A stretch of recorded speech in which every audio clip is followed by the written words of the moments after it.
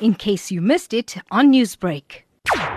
I'd say Naren Patel, who is in his 50s, is the father of the protagonist, Sunitha Patel. He feels that it's his duty to find a suitable son-in-law or suitable husband for his daughter. So there's a little bit of a comedy of errors in which he attempts to find her a suitable suitor, but she's in her 20s, she's got her mind of her own. And Naren has this tussle between wanting to do the right thing, but also wanting to please her at the same time. Now, Mahendra, the audience knows you as the popular news anchor, but you stepped into a different role, and that of an actor this time. So were there any difficulties in making that transition for you?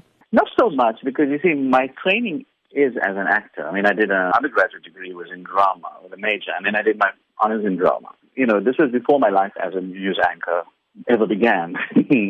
So my real roots is in performance, is in theater, is in production. You know, the character was finally written, the script was beautifully written by Jubilee Timothy. We collaborated and crafted the character together.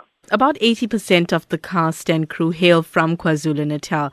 Do you believe, Mahendra, that there is now a focus made to grow the television and film industry in the province? I think it is wonderful. It is a marvelous. There is definitely, a drive towards generating an industry, a television and film and production industry in KwaZulu-Natal. It's a beautiful province. I mean, I was born in Durban myself. I really miss the ocean because I'm in Johannesburg most of the time.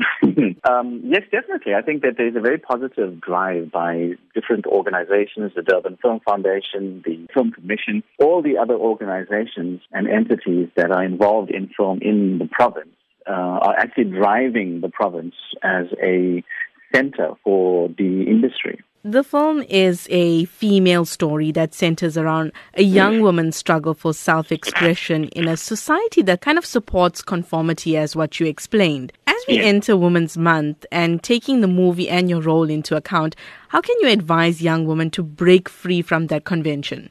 I would like to tell all young women to follow their dream. If you have this dream and this desire, I mean, Sunitha Patel in this movie wants to become a surfer. There are only 2 real professional women surfers in the world. We need to actually generate interest in our young people in unconventional things or things that are totally out of their comfort zone. So if you find that you are following, as a young woman, you are following society's norms and you are feeling a little bit trapped, provided, of course, you want to do something that is honorable and ethical in your life, then go ahead, follow your dream.